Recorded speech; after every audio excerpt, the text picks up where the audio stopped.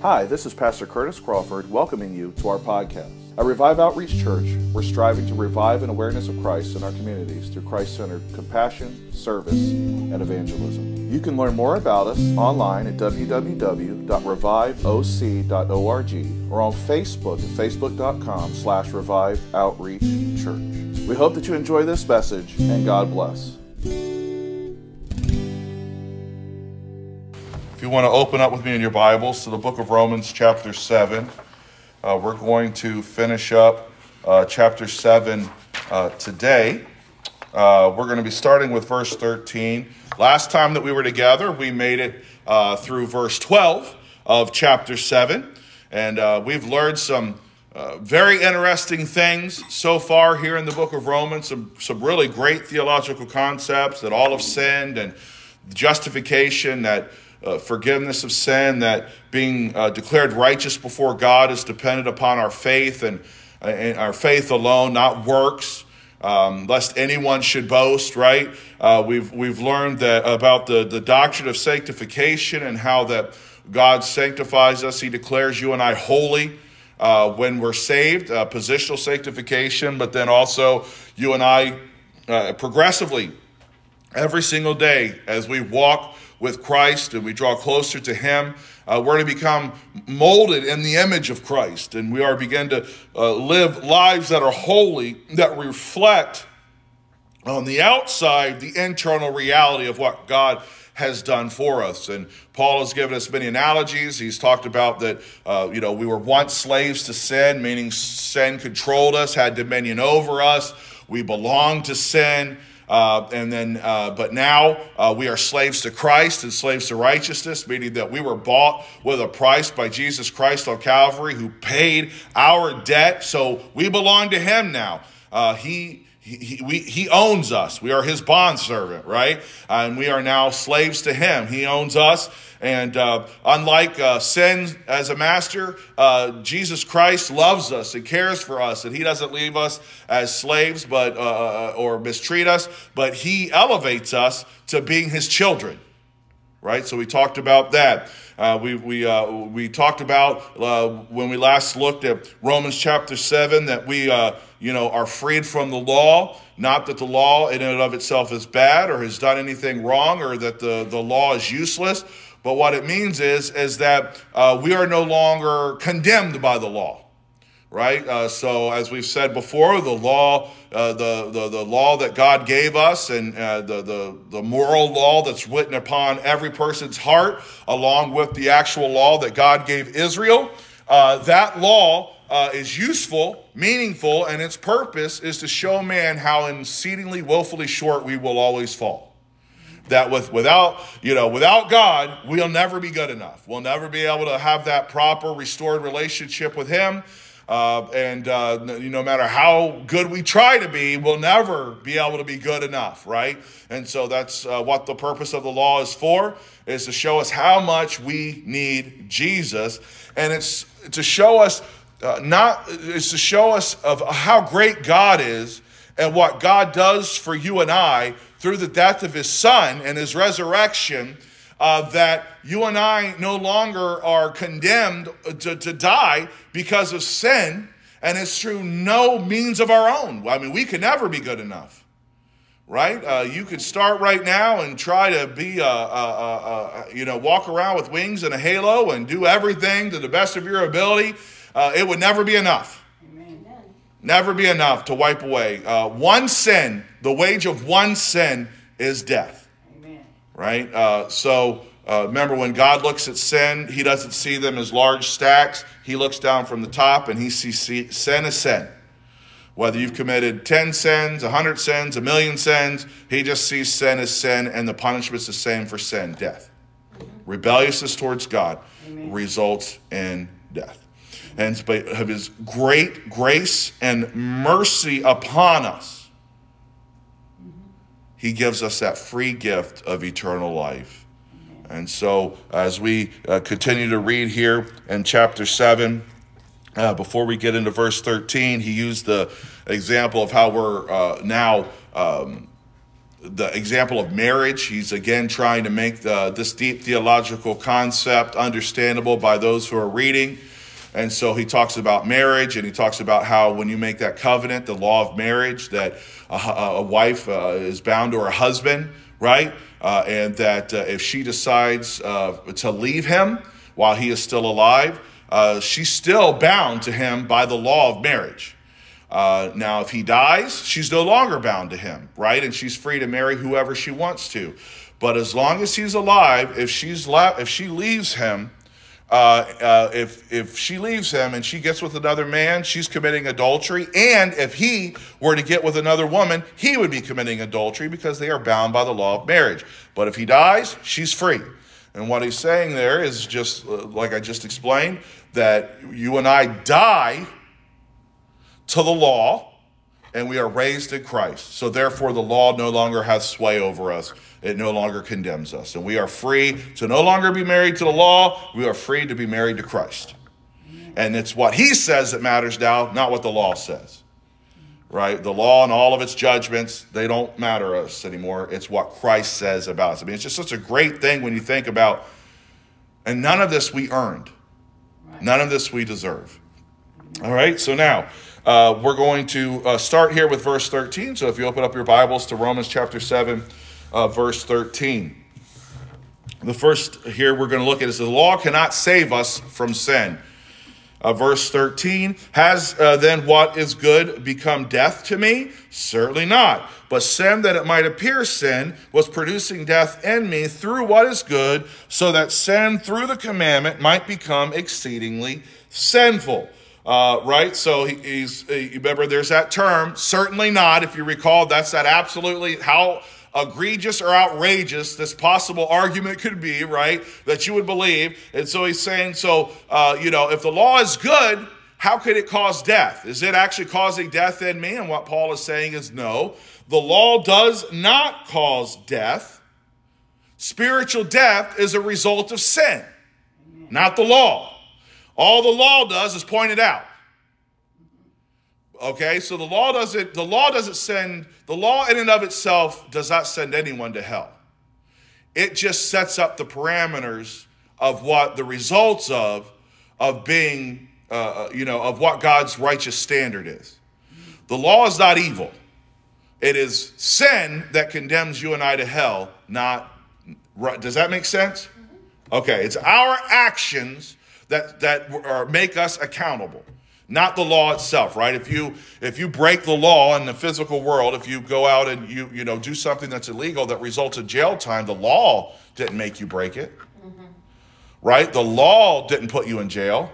Your actions put you in jail. My actions put me in jail, right? Unfortunately, we live in a world today where a lot of people like to blame the law and not their own actions, right? For getting into those bad consequences. But the law in the word is not bad. It is our actions that condemn one to spiritual death, sin, not the law. The law just points it out. Law is the standard. Okay? So Paul says no, because remember, his readers, some of them would have been very attuned to the scripture, the Old Testament and the law. It was Jewish readers. It would have been very important to them. And, they were taught their whole lives by their religious leaders, the Pharisees, the Sadducees, that obedience to the law was paramount to righteousness, right? And that if you ever wanted to have a chance to be righteous before God, you had to be obedient to the law. Now, I find that interesting because God set up the whole sacrificial system because he knew they couldn't be obedient to the law to begin with. But anyway, they stressed obedience to that law. And so they, the Jewish readers would have been like, now hold on for a second. Are you saying the law is bad? Are you saying the law is evil through all of this? And Paul's saying, absolutely not. It is not evil. All the law did was show me my sin. And all the law did was show me that my actions condemn me and condemn me to be separated from God through my sin, to be spiritually dead, right? And so Paul, he was talking about an awareness here of what the true nature of sin is and its deadly character. All right? You and I, until we see the law, until God convicts our hearts, we cannot recognize just how awful sin is, how deadly it is, right? When I was a kid, Charlie, my little brother, and I were in our back field, and there was we were out playing, and we were boys, sword fighting with sticks, and so he was playing, trying to find another stick in the back of this big field, and the grass was a little bit higher than usual, maybe ankle height, but he saw what he thought was a stick on the ground. Completely harmless stick. He reached down and grabbed a hold of that thing, and it started moving, right? And it was a big brown snake. Now, I don't know if it was poisonous or not, but, he thought that he was picking up something to play with it, right? To enjoy, right? Not recognizing how deadly it could have been. Because he's out, we're playing, we're having a good time, right? We're sword fighting and whatever it was we were doing at the time and playing. And he did not recognize how deadly that stick could be, because in the midst of playing, he was distracted and just reached down and grabbed it. Right? And that's what sin is to us, right? Is that if we don't know Christ as Lord and Savior, it's difficult for us to recognize how deadly sin is, how it can destroy us. Why? Because we want to satisfy our own lusts and desires. Yes.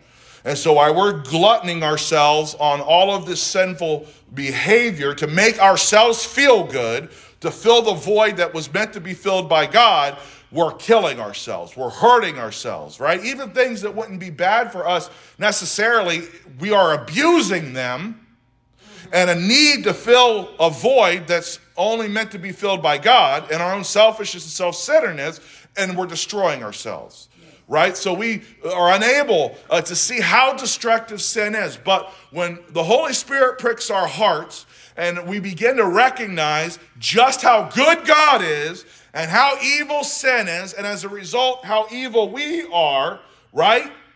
That's what the purpose of this whole thing is. The law, the standard, all of that is to show us, my goodness, sin is bad. And this is how far we fall short. Right, verse 14. For we know that the law is spiritual, but I am carnal, sold under sin. Now, that's interesting. Now, so Paul says the law is spiritual. What he's saying here is that it is a reflection of God's holy character. Remember, Billy even talked about this last week, right? God is not like you and me, right? God is holy. God is separate from you and I. He's not like anything that you and I can see or know in this world. Even people, those of us who have a relationship, the greatest theologian that you can name off the top of your head, the greatest preacher, the greatest teacher, still only knows but a fraction of who God is. Amen. Right? Because if God was fully understandable by man, he would not be God. Right?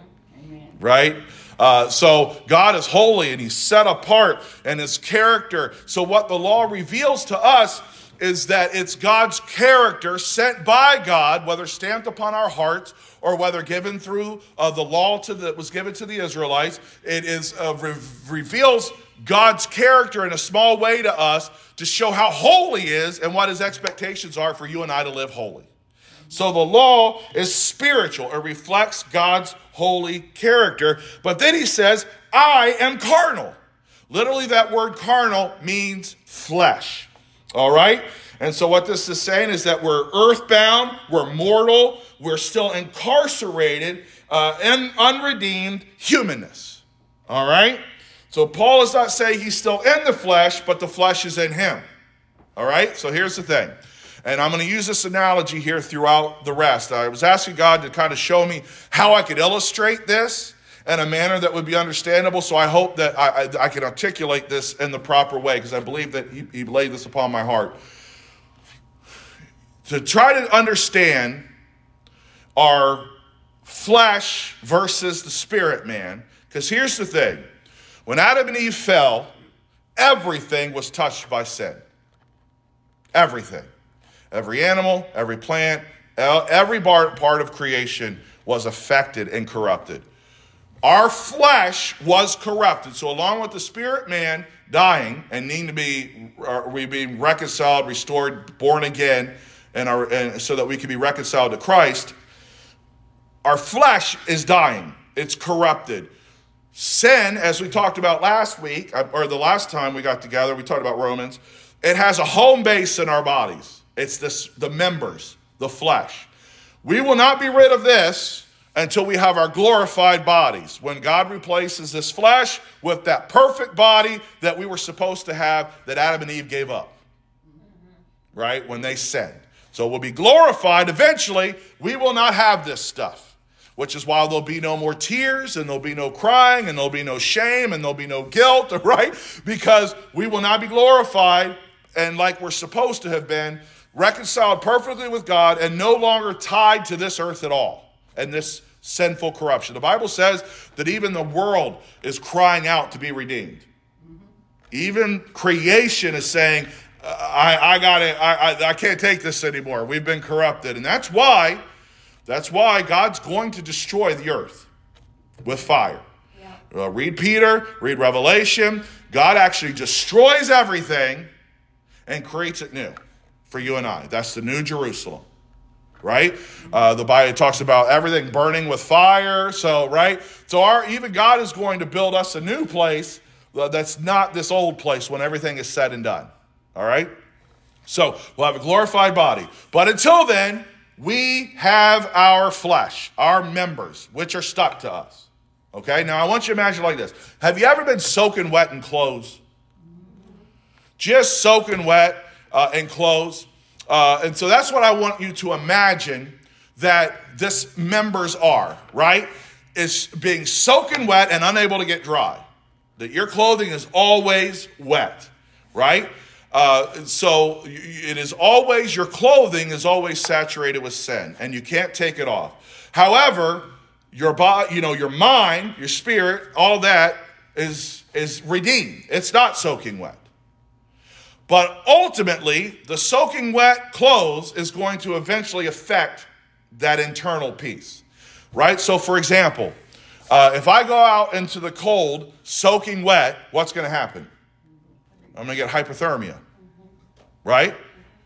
If I go into a really hostile environment and I'm soaking wet and I stay there for a prolonged amount of time, like they did, like say in Vietnam, right? These locations, what happens?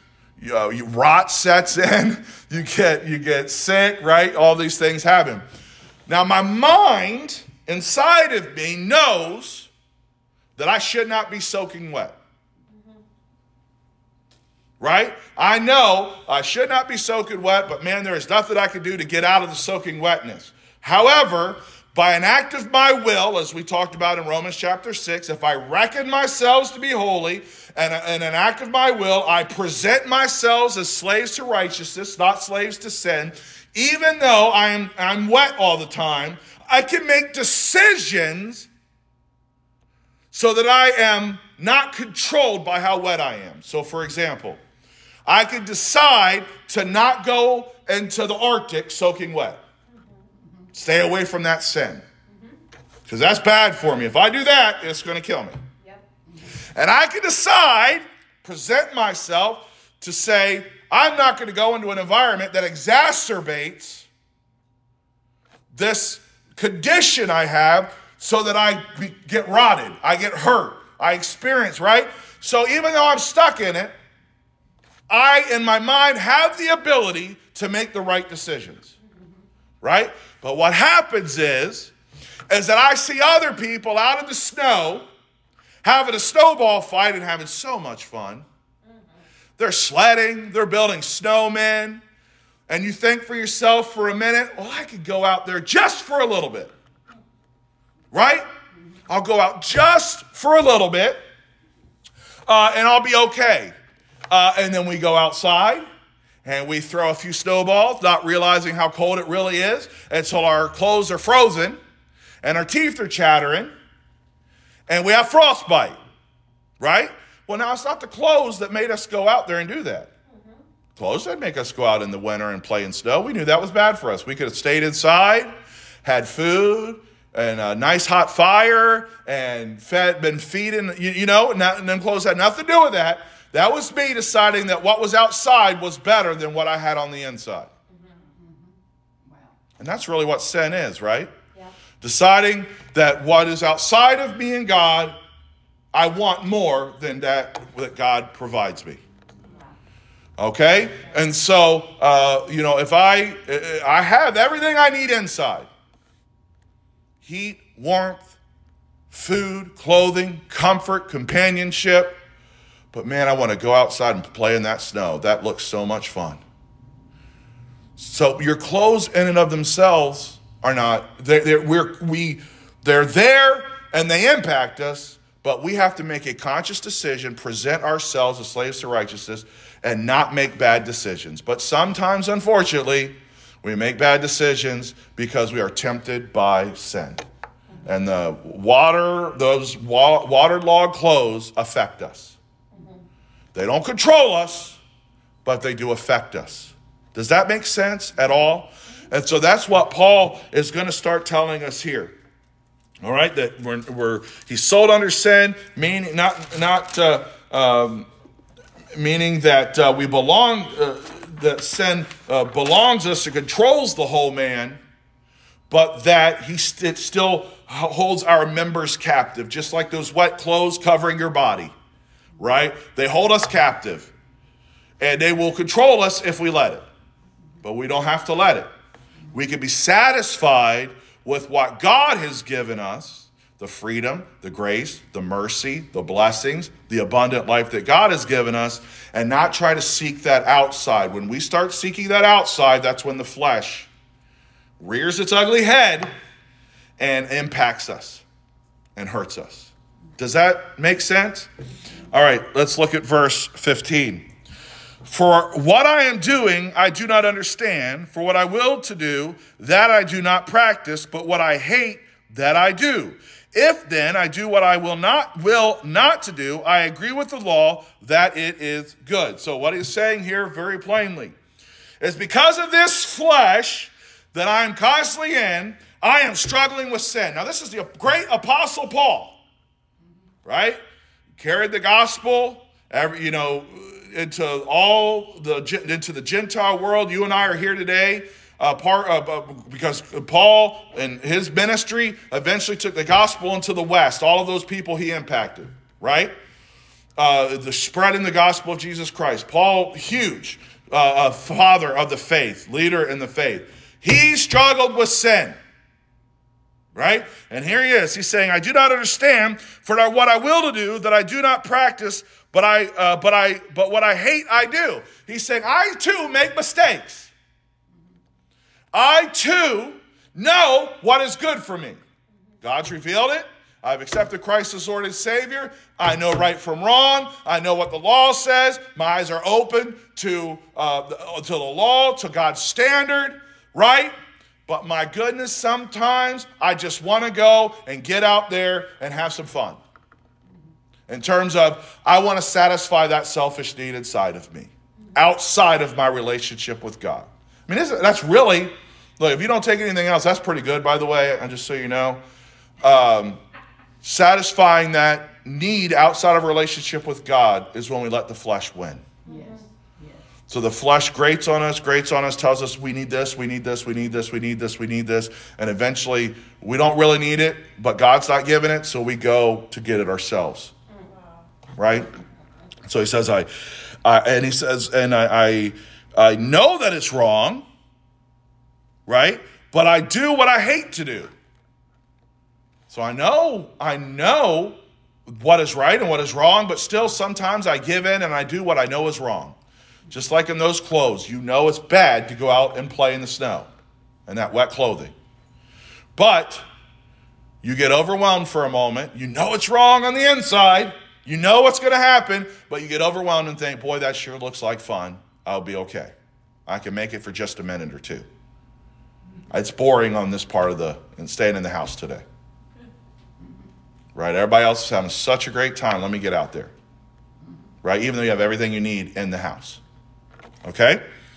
Now, If then I do what I believe not to do, I agree with the law that is good. What Paul is saying here is that if I'm doing stuff, but I know I'm not supposed to, I'm still in agreement with the law in that I still know the law is right. I know right from wrong, right? So the law is still doing what it's supposed to do. The law is still telling me, not to do this. So the law is still good, but I'm just choosing to not serve God. I'm choosing to be disobedient in that moment. All right? Verse 17. But now it is no longer I who do it, but sin that dwells in me. Now this is a good one, right? Because it almost seems like, if you just take that at face value, I don't know about you, maybe it's just me. When I read that verse, I think, well, he's pawning off blame on sin. Right? That is, he's pawning off blame, saying, well, I can't help myself. Well, that would be in direct contradiction of what he said earlier in chapter 6 when he said, you can present yourselves to who you're going to obey. You can present yourselves to be slaves to sin, or you can present yourselves to be slaves to righteousness. That is a conscious act of your will. You have control. But the flesh does impact us. It makes it hard. It's not easy. That's why you need the Holy Spirit, and I need the Holy Spirit who lives inside of me. It's not easy. It's hard, right? And so what does he mean here? He says, it's no longer I who do it. So what Paul is saying here is that he is acknowledging his personal guilt for sin. Okay? So he's saying that sin is doing it in me, but sin, he's saying, I am giving myself over to sin. All right? So it's like he's making a conscious decision to violate what he knows is the spiritually right to operate in his members, which is sin. Does that make sense? I know it's about as clear as mud, but that's what he's saying here, is that I know what I'm supposed to be doing, and I'm making a conscious decision not to do the right thing. All right? And he's saying, I recognize that, but it's not because I'm evil, it's because of sin. So it's not that I'm not reconciled on my relationship with God, I'm still on my members. I'll never be perfect. Listen, guys, you'll never be perfect. If anyone, no matter how long they've been a Christian, tells you that they don't sin anymore, they're lying. Amen. Right? We're in the body. Jesus said, even if you think about hating your brother, you might as well murder him. Right? I don't know how pious someone pretends to be on the outside. As long as you're in this body, you will mess up. You will make sin. You will make mistakes. You and I will make mistakes. You and I will sin. We will make mistakes. But we don't have to be controlled by it. Right? And we need to recognize when we mess up. It's not that God inside of us made us sin. See, that's what he's saying here. Well, God didn't let me do this. I did this. I made a conscious choice to do this, even though I knew better. Okay? And this goes back to what some were talking about. It's dualism, where people believe that the body and the spirit are so separate that you can sin however you want to in the body, but your spirit is okay. And that's just not true. Your spirit man's not Teflon, right? You get all dirty up on the outside, you waddle around with pigs, you get mud everywhere, right?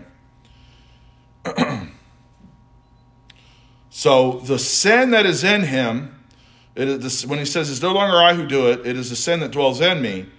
The sin is not flowing out of the new person that's in him, but from his flesh. He's saying, I'm making a decision, even though I know what's right and what's wrong, even though I've been redeemed, I'm making a choice to sin. All right? Let's look at verse 18. For I know that in me, that is, in my flesh, nothing good dwells. For to will is present with me, but how to perform what is good I do not find. Remember those clothes, those wet clothes. You don't have to be controlled by them. Sometimes, though, you're just overwhelmed by the desire to do something you know is going to hurt you. Go outside and play in the snow. Again, it is that flesh, the flesh, these members, this unredeemed body, is like that base camp where sin operates into the Christian's life. It's always there. It's always present. And at all times, through the power of the Holy Spirit in us, we need to be shutting the door on it, saying no to it, but it is always there, and we will give in. It does happen. All right? All right, let's look at verse 19 through 22. For the good that I will to do, I do not do, but the evil I will not to do, that I practice. Now, if I do what I will not to do, it is no longer I who do it, but sin that dwells in me. For I find then a law that evil. I find then a law that evil is present with me, the one who wills to do good. For I delight in the law of God according to the inward man. Again, a long way of saying, yes, he's redeemed. He still struggles with sin. And when he sins, it's not because Christ let him down. It's because he gave in to his members. Right? Christ didn't fall short. Christ's saving work didn't fall short. It didn't cause him to sin. He made a decision due to the influence of his flesh to sin. That's what he's saying there. He's doing what he knows is wrong, not because Christ's mercy and grace and salvation was insufficient in some way, but because he's making a decision in his flesh. He's presenting himself to obey flesh or sin rather than righteousness.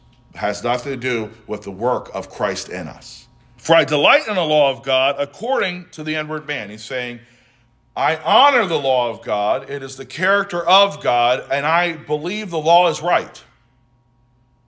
He's saying, I'm not a hypocrite.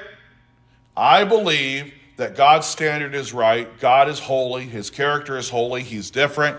I believe that God is right, but yet I still mess up. So he delights in it. He doesn't hate the law of God because of what it shows him and how falls short right? Instead, he delights in the law of God, as we should delight in the law of God to reveal us just how short we are, and that even when we mess up, how great is God that he still forgives us. Amen. Delight in it. Because what it does is it really truly shows, if you and I will look at it with an open perspective, how great God is. Amen. That if he had every right, the minute that you and I came to this earth, or he had the right to wipe out Adam and Eve, and we wouldn't even be here because they sinned. But in his mercy, he didn't. You and I are here today able to be reconciled in relationship with God because of God's grace and mercy. No matter the bad things that you're facing in your life, right? God is still there. He cares about you. He loves you. And he's still watching out for you. There are many blessings seen and unseen. There are protections seen and unseen. There's provision seen and unseen. Amen. And as we talked about in chapter 5, that God has a purpose in everything. And because he loves you, you know that your pain means something. Amen. My pain, my hurt, my trials, they mean something. They are producing something in me. Unlike the world, who it's just suffering and hurt and pain and death and sickness and sorrow, God promises us in Romans chapter 5 that for us, that's the believer, it means something. It's producing something good in us, ultimately to make us more in the image of his Son, right? And drawing us closer to him. Okay? All right. Verse 23, but I see another law in my members, warring against the law of my mind and bringing me into captivity to the law of sin, which is in my members. So I delight in the law. The law is good. But my goodness, I'm in this flesh, and I see those people out there having a great time, and I want to have a great time too, even though I know it's wrong. Because the law of sin is essentially this: do what pleases you. Mm-hmm. Right. That's the law of sin. Take care of yourself. Mm-hmm. Please yourself. Meet your needs. Do whatever is necessary to make you feel good. That's the law of sin. And Paul's saying, my goodness, that law of sin, I look at it and I'm like, my goodness, yes, this is great, but boy, I'd sure like to have that. Anything that I put above God is wrong. So if I'm compromising, that doesn't mean that I don't, wanting a good job or wanting a home, roof over your head, good food, that's not wrong. What happens is when that trumps God, right? So that if I say, because I don't have a 4-bedroom house, God isn't good. Because I only have a 2-bedroom apartment. Well, you still have you still have everything that you need. A roof over your head, clothes on your back, food on your table, right? That's when it becomes wrong. Is when I start to question God's goodness. And so I say, all right, I want this car. Nothing inherently wrong for wanting the, right? I want a muscle car someday that I can't afford. What happens is I decide I'm not going to give God in my finances. And I decide that I'm going to start working 3 jobs. And I'm going to neglect my family. And I'm going to stop spending time with him and reading my Bible so that I can have that car 5 years down the road. That's sin. The car's not sinful. Liking the car, wanting it someday isn't sinful. Rebelling against God to get it is sinful. Does that make sense? Okay. Yeah. So it's not wrong to want good things. It's just wrong when we allow that to trump our relationship with God. Because as we said in Romans chapter 5, because sometimes bad things just happen, but God's using that to actually work to our good. Mm-hmm. Right? Things happen, but we know that he is growing us, preparing us. Mm-hmm. We know that he is changing us to be more like Christ. He wants us to have an abundant life, but our definition of abundant life doesn't always match God's definition of abundant life. But here's the thing. The world influences our definition of abundant life. We see it on TV, social media, keeping up with the Joneses of this is what an abundant life is. But I can tell you there are people in other countries that live in grass huts that have more abundant lives than some of us. Because they've learned to be happy with what God has given them, and they're not worried about keeping some worldly standard that right, they're happy with what they got. Amen. So they're free. You and I, when we're trying to constantly keep up with everyone around us, we're actually, no matter how much money you have, no matter how big your house is, no matter what cars you drive, no matter how great your job is, you're actually being controlled by it, and your hope is dependent upon it, so that if it was gone tomorrow, you would lose everything. That's why in the 80s, when the stock market crashed under Reagan, people were jumping out of buildings. I remember seeing on the news article, even when we had the great stock market crash before, right? Men and women were jumping on and killing themselves, right?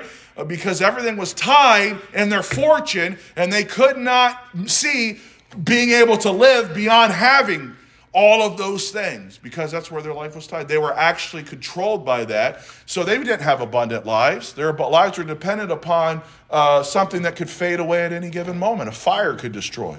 Amen. A change in the markets could destroy. Right? Abundant life is when everything we have is based in God. Right? And that's why there are people with nothing that have a more abundant life than I do. Because I'll tell you, I don't want to give up things. Right? I don't want to lose my job. You know?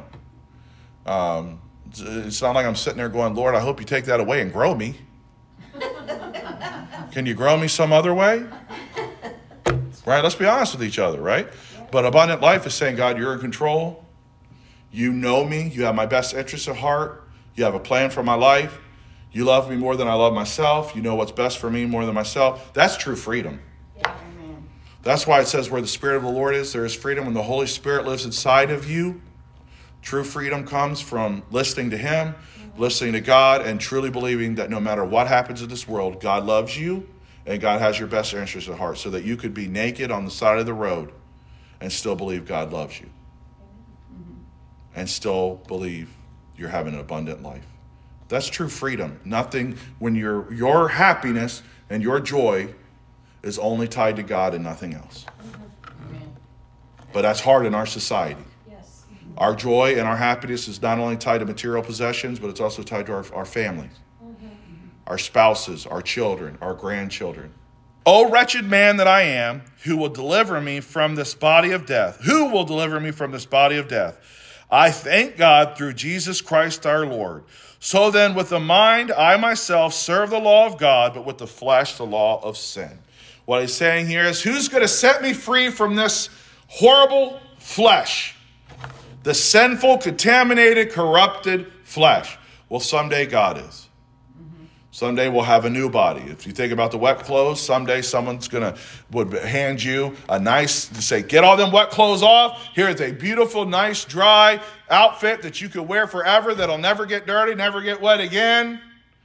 Right? You're going to love it. You'll never have to deal with that being wet all the time. Same thing. God's going to replace this corrupted flesh with a new body, new flesh. They'll never hurt, never hunger, never be in pain, right? Never be sick, never covet. Right? Never have those temptations again. When you get to heaven, you won't be worrying about what the mansion down the street looks like.